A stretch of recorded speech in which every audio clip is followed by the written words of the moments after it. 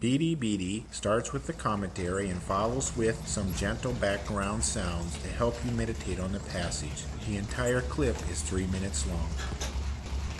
Proverbs chapter 7, verses 6 through 27.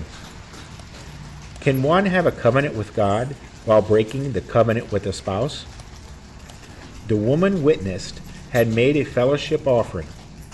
A fellowship offering, according to the law of Moses, was offered to God, part of the meat to him, while being allowed to keep the rest to be eaten later by the offerer and their family. Verse 14, and Leviticus chapter 7, verses 12 through 15.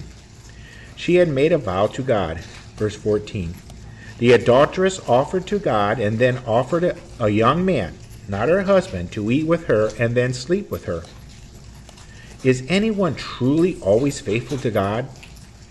Religion is the disguise and makeup of many. We paint ourselves to hide the shame that we carry with us. To others, religion is profit and gain. We dress lavishly to impress others for control, prestige, and influence. Verse 10. If that is the way we treat our covenant with God, it should not be surprising to us that this is the way we treat our covenant with our spouse. The simple young man enjoyed being enticed and seduced. Deep in his heart, he wanted to step into the noose, verse 22, till an arrow pierced his liver, verse 23. Similarly, we go to religious gatherings while our hearts are far from God. We say, Lord, Lord, with the same mouth that we defame our covenant with our Lord.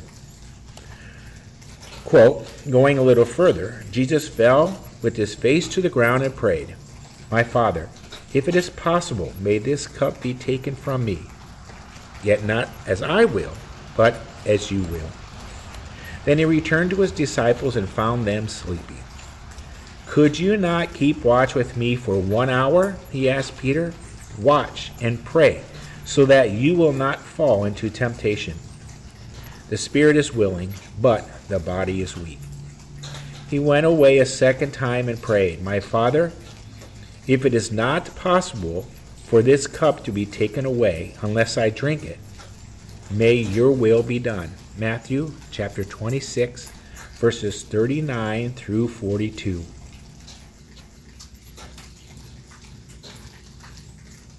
BDBD is sponsored by FreeBibleStudyHelp.com, home of Bible study, question sheets, commentaries, and information to help the individual and small group study the